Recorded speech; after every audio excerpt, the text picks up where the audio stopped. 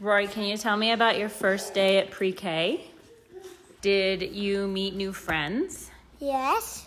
So I met a lot of new friends, and they were super nice, but I was a little nervous. Yeah, what else did you do?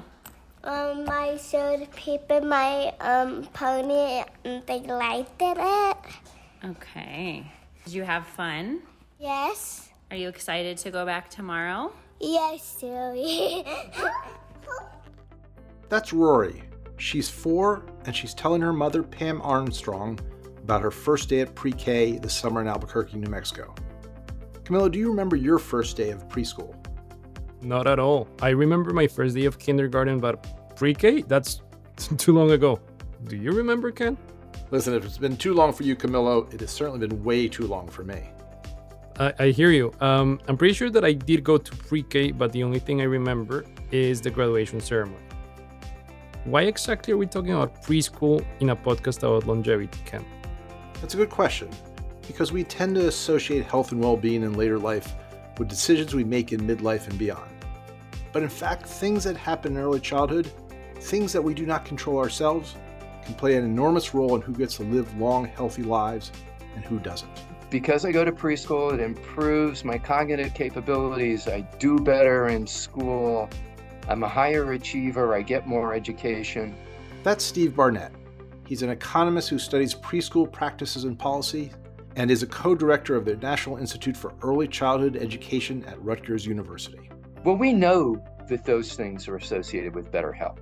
They're associated with better health because I make better decisions about my health. Because my human capital is more valuable, I invest more rationally in keeping myself safe. I'm diverted from things like crime and delinquency that offer risks for my health. I'm better at evaluating what is a risky behavior and how do I minimize my risks. But also, I get a better job, I have better benefits, I get better health care, right? So all of those things. We talked to Barnett because he has studied how decisions and investments made in early life have a cascading effect on a person's life and health. Barnett's work and those of other social scientists caught our eye because they help explain large disparities in life expectancy in this country. Disparities that have relatively little to do with what we eat or where we get our health care, and are instead the results of decisions our society makes or doesn't make. And that's the story of this season. Over 6 episodes, starting in early life and extending across the life course, we're going to be looking at the big choices society makes that can have enormous impact on the course of our lives. From the Stanford Center on Longevity, this is Century Lives, a Lifetime of Inequality. I'm Ken Stern, and I'll be your host on this journey. But I won't be alone. I'm Carrie Thompson. I'm Erin Bump. And I'm Camilo Garzon, and we're the producers for Century Lives. Support for this podcast comes from AARP, the nation's largest nonprofit, nonpartisan organization dedicated to empowering people 50 and older to choose how they live as they age. To find out more, visit aarp.org. And from the National Council on Aging, the national voice working to ensure that every person can age with health, financial security, and dignity. Learn more at ncoa.org. In August, Camilo and I traveled to Albuquerque. And there, the rollout of Constitutional Amendment 1 is creating the opportunities for families to access free childcare in New Mexico. But it's more than free childcare. The state will pay childcare providers more money per child, more families will be eligible to receive free childcare, and childcare workers will get permanent raises of $3 over what they were making before the pandemic, creating a new floor of $15 per hour. But we're getting ahead of ourselves because this is the end of the story. Our story begins 12 years ago when things in the land of enchantment didn't look so promising, especially for children. At the time, New Mexico ranked near the bottom in virtually all the indicators of childhood success. So at the time, we saw the trend. New Mexico was every year decreasing in its outcomes on the Ann Casey Foundation report.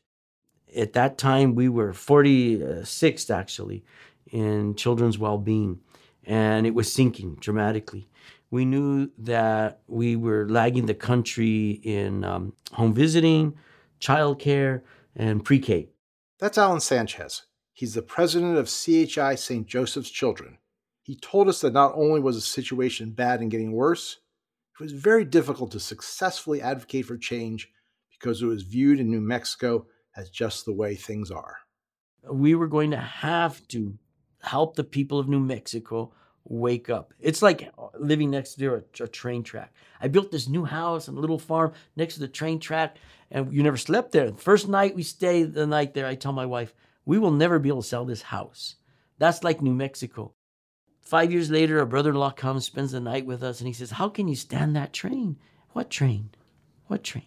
That's New Mexico. New Mexico could not hear the train. We were deaf to it because of the culture of poverty and the years in poverty.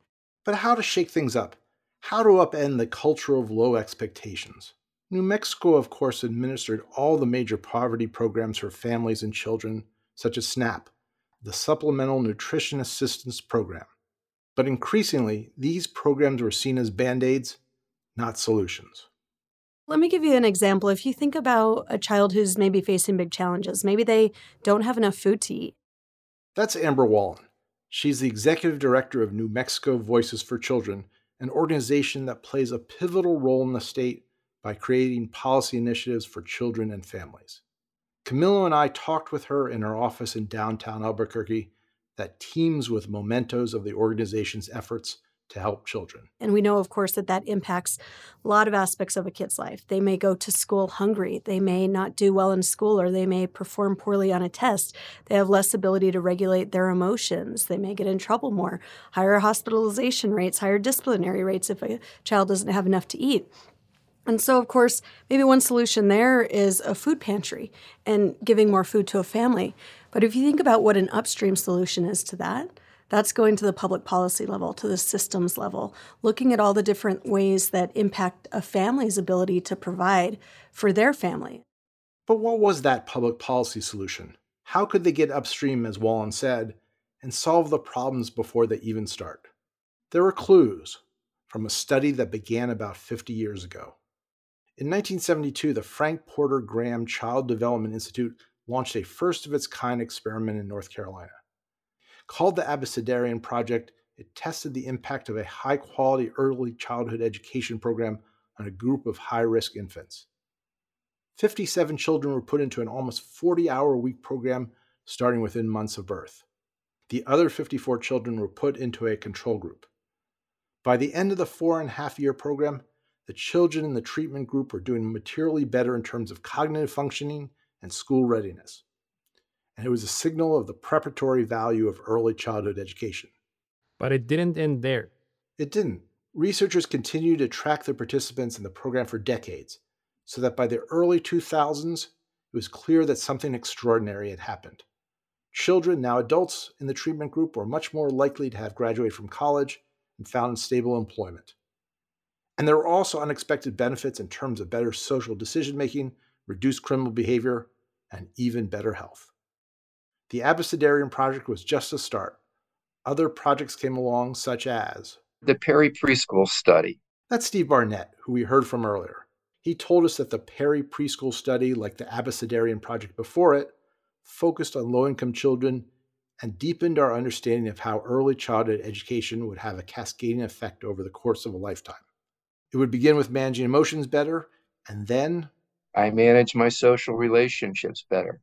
I think before I act isn't just something that helps me in school. It's something that keeps me out of a fight. And so you have all these social and emotional things that then contribute to better health. Because I'm better at school, I get rewarded for that. People tell me I'm good at it. My parents have higher expectations. Because I'm better at getting along with other people, I have more friends and they treat me better. So I'm getting more positive feedback. And that sets up these kinds of virtual cycles, all of which improve your health. And it happens at a biological level that because I'm less stressed, have a better social emotional environment. The children that went through preschool in this study were having better and longer lives decades later. It's really extraordinary to think that getting just a couple extra years of early, high-quality schooling and care can make a determinative difference over the course of your life, and who gets to live longer and in better health, and who doesn't. And if you think that is mind-blowing, the evidence suggests that the impact of early childhood education doesn't just end in a single lifetime.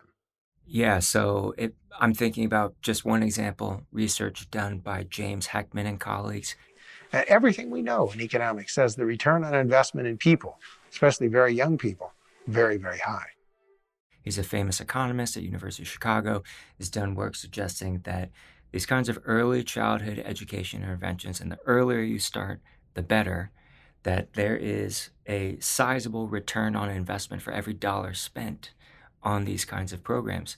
And a lot of that investment is mediated by, better health outcomes, better educational outcomes, being more prepared for entering the workforce, and even that there are potentially intergenerational effects of these kinds of programs. So the kids of people who attended high-quality childcare when they were children seem to also derive some kind of benefit from their parents having attended those kinds of programs. That's Jonas Miller. He's an assistant professor in the Department of Psychological Sciences at the University of Connecticut and formerly a New Map of Life Fellow at the Stanford Center on Longevity. So that is blow-your-mind stuff, to find out that early childhood education can have such consequential and long-term, even generational impacts. So has that gotten interested parties to invest in universal pre-K? Well, some places you have. Steve Barnett tells us one example. Union City, New Jersey is the poster child for successful high-quality preschool education in our state. They run an exceptionally high-quality program in a community that's 99% Hispanic, 99% low income. Their kids score above the national average on standardized tests through 8th grade. Wouldn't you think more people would be interested in replicating that? But many places still haven't invested, at least not in any uniform manner. Access to high-quality preschool remains spotty in this country, and according to Steve Barnett, it is often the working poor, the forgotten middle, that is left behind. About half the kids in the United States go to some kind of preschool program at ages 3 and 4. So most kids are getting some preschool before kindergarten. As you move above the poverty line, it drops because we have so many income-tested programs that when you cross the poverty line, a lot of kids don't qualify. And I had a mom in Texas write me, and she says, I work 2 jobs, so my family's not poor.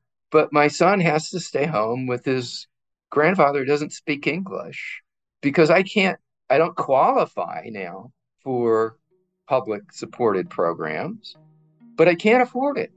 So those are the folks where the participation levels are the lowest. And the problem is particularly acute among working class Latinos. Latinos have the nation's lowest enrollment in early childhood educational programs, and a study by the Education Trust found that only 1% of Latino children enrolled in a state-funded early childhood education program receive services that could be characterized as high quality. And that was the situation in New Mexico. Families in New Mexico told us about making difficult choices between paying for childcare and other basic needs like rent. Merlin Gallegos drove 3 hours from Las Cruces to talk with us. Eso es un problema para las familias porque muchos van a tener que decidir entre pagar su casa o pagar el cuidado infantil porque estamos hablando de pagos de $1,800. This will be a problem for families. They'll end up choosing between paying for rent or childcare because we're talking about $1,800 monthly for some of them, an amount with which you could pay rent or your car. We also heard from Patricia Bustillos, who had grandchildren that would have benefited from early childhood education, but the family was stymied by high costs. Y aparte, pues el copago que está ahorita muy alto. ¿Te puedo preguntar cuánto es el copago de cada una de ellas? Ahorita mi hija estaba pagando 80 por semana, se me hace que era. 80 por semana. Sí. Por cada una. Por cada una. She's saying here that her daughter, the mother of her grandchildren, is paying about $80 a week per kid. Say you have 2 kids. That's about $640 a month. If you're in the poverty level, you will opt to buy food and gas, and also try to make ends meet so that you have a roof over their head, but not prioritize this expensive education starting so early in their life. Why would you? It was a difficult situation, but advocates, because of research like the Abecedarian Project and the Perry Preschool Study, felt they had a case to make. That large-scale public investments in high-quality early childhood education were not only transformative for children, they had a clear long-term return on investment for New Mexico as well. Education is a key. Graduation is a key to fighting the poverty, and that fights most of the chronic illnesses that we experience in poor population. So I like to explain to our legislators the brain, this little brain from prenatal, to 18 months of age. There's 19,500 synapses per second that are being formed. But adverse child experiences, poverty, alcoholism or drug addiction by the parents, homes insecurity, not having a home, all these impacts are adverse child experiences. And that's like taking and poking holes in the clay before it dries. And then you take the big investment of K through 12 and you want to pour it into that pot and you wonder why it can't hold it. But those arguments, clear and compelling as they were, fell on deaf ears. It was always about resources. It was always about the budget. And then the people that get to invest this in the stock market, they've got an interest in this, right? There's many people with interests making money on it. But there was the theory by the conservatives that what about the future? If we damage this trust? Well, we hired our own economist and we brought him in. Nobody in the state would take the contract. Nobody in the state wanted to touch this because they wanted to get other contracts from the state. The trust, the Land Grant Permanent Fund, it was established by Congress at the time of New Mexico statehood, and now, thanks to the sea of oil known as the Permian Basin, contains more than $25 billion. It's New Mexico's money, its endowment, if you will, but here New Mexico feels the weight of the past. At statehood, the federal government would not entrust the new state and its largely Hispanic population with full control of its own resources. The permanent fund can only be tapped by a state constitutional amendment, and then only if ratified by Congress. That's what Sanchez and his colleagues needed, a constitutional amendment to support funding for early childhood education for everyone. It wasn't going to be easy. So this was going to be uphill. The last time they had done a constitutional amendment to change the distribution of the fund, that was with a Democrat governor supporting it, both the U.S. senators supporting it, and the Speaker of the House supporting it. And it barely passed. So we knew this is going to be an uphill battle. This was going to be hard because the opposition is very powerful in our state, very, very powerful. So we felt that it would take time, but it was going to take a lot of educating people. How hard it was going to be was revealed on the very first attempts to get it passed. We made it through the House of Representatives. That's a big deal. That's a bigger body to influence. Passed the House of Representatives, and we're waiting for a hearing in the Senate Finance Committee. It's a 60-day session, and on the last night before the session ends, they give us the hearing at 11 o'clock at night. And one of the senators, she says, I was expecting to see all these children at this hearing. Where are the children? Madam Senator, they went home a long time ago. Your trick has worked. So we knew we were going to be up against the wall. The following sessions, 3 of them, we didn't even get a hearing. As it turned out, early childhood education was not a major priority for several key legislators, including the chairman of the Senate Finance Committee. New Mexico legislators are unpaid and only meet for 2 months a year, effectively giving the committee chairs extensive powers to set priorities and leave things off the agenda. Frustrated in the Senate, the coalition sought a new strategy. For Alan Sanchez, that meant taking the campaign directly to the people.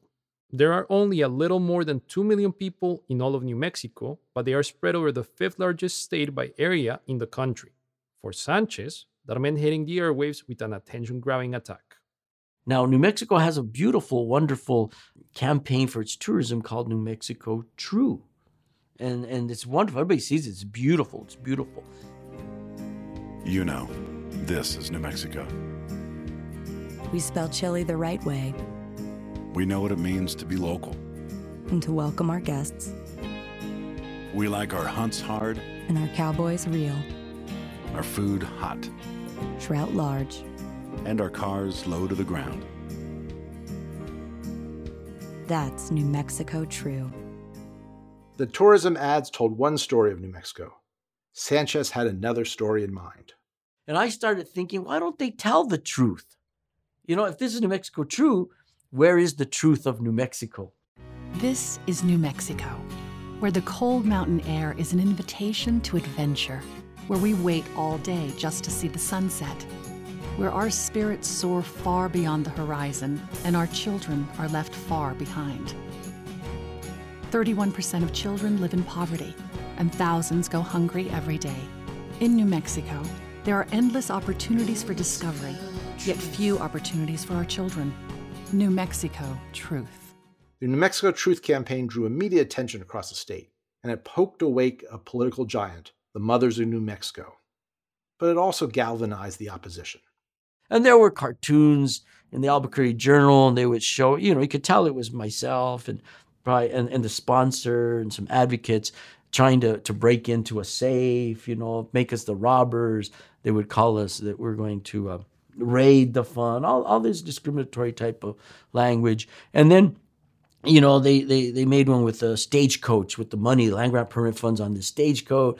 And they're saying, look out, the pre-K gang hangs out in these areas and they're going to raid that fund, right? That's right. The pre-K gang. Here to rob you of your possessions, to help children. It's hard to think of a less demonizing name than that, and it didn't work. Support for the amendment swelled, and the coalition in support of what was now known as Constitutional Amendment 1 grew. Picture New Mexico, Santa Fe in particular, in the middle of February. It is cold. It is unforgiving. It is usually windy, so it's even worse. And there's not a lot of snow, so it's not fun cold. It's just the miserable type of cold. And these families would turn out from all over the state, many of them in rackety little school buses that somehow someone managed to get for free, and transport these families, these moms and dads and children, little children, right? Home-based providers who would bring their 6 kids under their care to the Capitol and religiously every year do a march around the building and then go inside the building and advocate with their legislators. These are folks who are not paid. They're not getting wined and dined. They're not getting a fancy dinner. If they're lucky, maybe some nice volunteer bought some cold pizza for everybody to eat on the way back home. But seeing those kids, and you're right, some of those kids don't remember that they were part of history. I mean, for a while, these kids would show up. I remember the first march, they all had yellow umbrellas because the opposition would say, don't tap the permanent fund, it's for a rainy day. And these kids would say, well, it's pouring, right? And they'd walk around with their umbrellas. That's Javier Martinez. In 2015, he was elected to the New Mexico House of Representatives, and today he is the Speaker of the House. Early on, he supported the campaign for Constitutional Amendment 1 and a strategy that embraced the attacks of the opposition and turned it against them. And they would editorialize against us all the time. They would call us raiders and bandits. I mean, it's real tricky stuff, right? Because it made it seem like we were stealing, right? And we would say, wait a minute, it's the people's money. And quite frankly, it's the children's money because it's their generational trust fund. And somehow we are raiding it. We are the thieves, right? So at some point during one of those marches, a bunch of little kids showed up with little masks and little cowboy hats, like little bandits, ready to raid the fund, right? I mean, it was the cutest thing ever. For years, the families marched, leafleted, and knocked on doors. Inés Carrillo and her 11-year-old daughter, Heidi, remember going to the Casa Redonda, the roundhouse, with pancartas, flyers. She's charging the flyers. The flyers, las pancartas. Yeah, the pancartas. I sometimes painted them or helped, and I just walk around carrying them, even though they're twice my size or something. What the sign said? Do you remember what the sign said? I remember like it was the New Mexico flag, and it said some stuff, but I don't remember what it said. Well, the only thing I felt there was being cold for some reason. I don't really know, but like I just felt like I was just carrying a sign and just helping my mom. Do you remember when we was walking, Canvas knocking the door? You said, "Mama, it's cold." Oh yeah. And she was waiting for me in the truck. Yeah. Merlene Gallegos, who we met earlier, also remembers when she ended up in the roundhouse. Estuvimos en la casa redonda también. Eso fue un poco frustrante para mí, la verdad, porque nos tienen en un concepto como niñeras, o sea, la niñera que está observando. Merlene said that they were in the roundhouse as well. This was a bit frustrating for her, really, because they think of them as nannies, or the nanny that is observing a child. And no, that's not how their job is really like. Their profession in childcare is not like that. The campaign and stops at the roundhouse all worked, at least to a point. The advertising campaign and the marches lifted public support. Yet in the power politics of Santa Fe, things did not change. Each year, the proponents would file a bill in the first hour of the session, making it Joint Resolution Number 1. Each year, it would pass the House and die in the Senate. So it became very obvious that those who were standing against this proposal, that very small group of senators, Democratic senators, were not going to be moved by any policy argument we made. That became evident, that became clear. We still didn't give up though. We knew that we had to keep pushing, we had to keep getting them on the record, we had to keep the pressure on them. And ultimately, the best pressure was at the ballot box. And eventually, the one who was the most powerful, the chairman of the Senate Finance Committee, was voted out by his constituents, right? Mostly based on this particular issue. He used to represent a community down that includes the town of Deming, New Mexico. Very impoverished community, one of the poorest counties in the state, Luna County. And it cost him a seat. With the defeat of John Arthur Smith, the path opened up. The bill passed the Senate in 2021 and was placed on the ballot last November. The Albuquerque Journal continued to vociferously oppose the robbing of the trust fund, but the die was cast. Constitutional Amendment 1 passed with over 70% of the vote, making New Mexico effectively the first state in the nation with a constitutional commitment to fund universal pre-K and to support better and more equitable wages for caregivers and preschool educators. Well, it almost made it the first state. That's right. In the strange neocolonial world of New Mexico politics, constitutional amendments involving the permanent fund still have to be ratified by the U.S. Congress. Not a certainty when control of the U.S. House was about to swing to Republicans who it was feared might be less friendly to ratifying the amendment. It took one last big push in the U.S. Congress in the lame duck session at the end of 2022 to get it across the line. Success wasn't certain, maybe not because of opposition, but just because of the difficulty of getting on the agenda in the waning days of the Congress. But having come this far, there was no denying the advocates in that last mile.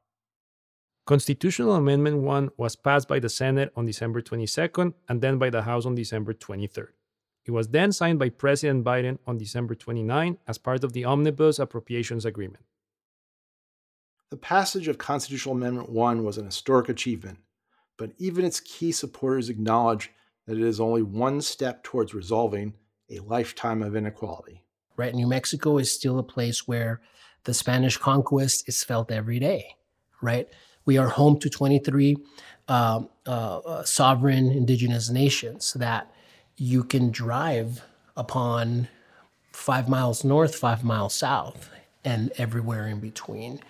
And we've done a pretty lousy job historically of addressing some of those historical inequities, whether it's how we have treated our indigenous brothers and sisters, whether it's how we've treated Hispanic land grants, right? Because this was also once Mexico, and the generational trauma that you see. If you go to communities in northern New Mexico, for example, there are communities that still speak Spanish, right? And yet they are some of the most remote, divested from communities in the country. that still exists in New Mexico today. Access to funding is only the first step, and New Mexico is now tasked with replicating at scale the high-quality programs found in places like Union City, New Jersey. It's a significant challenge ahead, and parents are already asking questions about how this will work in practice. But, at least for now, those concerns are secondary to a sense of optimism, a sense of possibility, and a belief, not so common in America these days, that our children's future can be brighter than their parents. Like the excitement from Karen Mejia about the funds for childcare reaching those in need. Mm-hmm. So how'd you feel when that passed? Great. Amazing. So amazing, because you can fix a lot of problems for the community, because some communities never received help. The optimism and sense of possibility is palpable at places like the Avengers Learning Center, an early childhood facility run by Karen and her husband. When we visited on our way out of town, we couldn't help but feel the excitement, the belief that Constitutional Amendment 1 will provide greater opportunity and hope for families that have struggled to balance childcare with all the economic pressures of our day. The enthusiasm was hard to resist, as was the enthusiastic welcome of the happy denizens of the center. I asked Speaker Martinez what it felt like last November when Constitutional Amendment 1 passed after 12 years of trying. He told me that it felt great, but it wasn't the moment that he will always remember. It was something else. It was such a beautiful thing to see. However, when I did shed tears was when we passed the Senate floor in the 2021 session, right? Once we got through the Senate and I knew it was going to get on the ballot, unfortunately, it was the COVID session, so we were all remote. And I didn't get to be in the building, and all the families didn't get to be in the building, because that had been my dream, right? Like, if you've been to the Roundhouse, there's a big gallery where you can fit up to 200-300 people in the House and in the Senate. And we had envisioned packing that gallery with kids and families so that when the Senate took their floor vote and passed it, that all these families could rejoice and celebrate. That didn't happen. We were on Zoom. But I remember calling Alan Sanchez. This is the first call I made. And I don't know if he told you this, but we both started crying on the phone. We couldn't talk to each other because we were crying on the phone. And then I said, I'll talk to you later, and hung up because it was way too emotional to finally experience that win. A win that, again, it's not going to benefit us. It's not going to benefit my kids. It's about those that are coming, right? And it's about those kids and how they're going to change the state. And I believe because we're a model for the country, it's going to change the fabric of this country. For Alan Sanchez, the man he cried with, this has been a full circle moment for his home state. I am so happy that I was born in my favorite state. I'm so happy about the people of New Mexico. And they stood up, those that had to go to the polls and make that difference along the way, those that had to go to Santa Fe and sit for hours waiting for a hearing from tribes, New Mexico pueblos and the Navajo Nation. We had governors of some of our tribes sit there with us, waiting for 8 hours for a hearing. I am so proud of our state of New Mexico because it has the resource. And, the restorative justice in this is that the very lands that were seized from these populations was not benefiting the very vulnerable. It wasn't. Now it is. Their lands are coming home to them through the return of the investment. That is a great success story. Completely agree.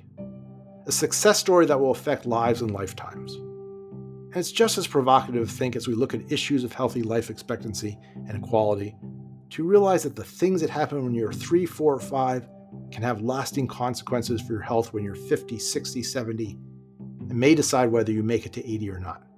For me at age 60, it's extraordinary to think that the events of over half a century ago are more determinative of my health than my diet, exercise, or healthcare today. Well, Ken, if you want to keep going down that path, then consider this. What happens to you even before you're born may be equally important. If you thought that preschool was the beginning of a lifetime of inequality, think again. Next week, we're going back to the beginning to explore prenatal health and its impact on a lifetime of inequality. All right then, consider my mind blown. And I hope you all will join us next week for the next episode of Century Lives. Support for this podcast comes from the National Council on Aging, the national voice working to ensure that every person can age with health, financial security, and dignity. Find out more at ncoa.org. And from AARP, the nation's largest nonprofit, nonpartisan organization dedicated to empowering people 50 and older to choose how they live as they age. To find out more, visit aarp.org. Special thanks for this episode to Olay, organizers in the land of enchantment. Century Lives is produced by Carrie Thompson, Aaron Bump, and Camilo Garzon. Music for this episode was provided by Audio Jungle and by Ramteen Arablouei. Century Lives is a production of the Stanford Center on Longevity, where our mission is to support ideas and research so that century-long lives are healthy and rewarding ones. You can find out more about us at longevity.stanford.edu. Thanks for listening. I'm Ken Stern.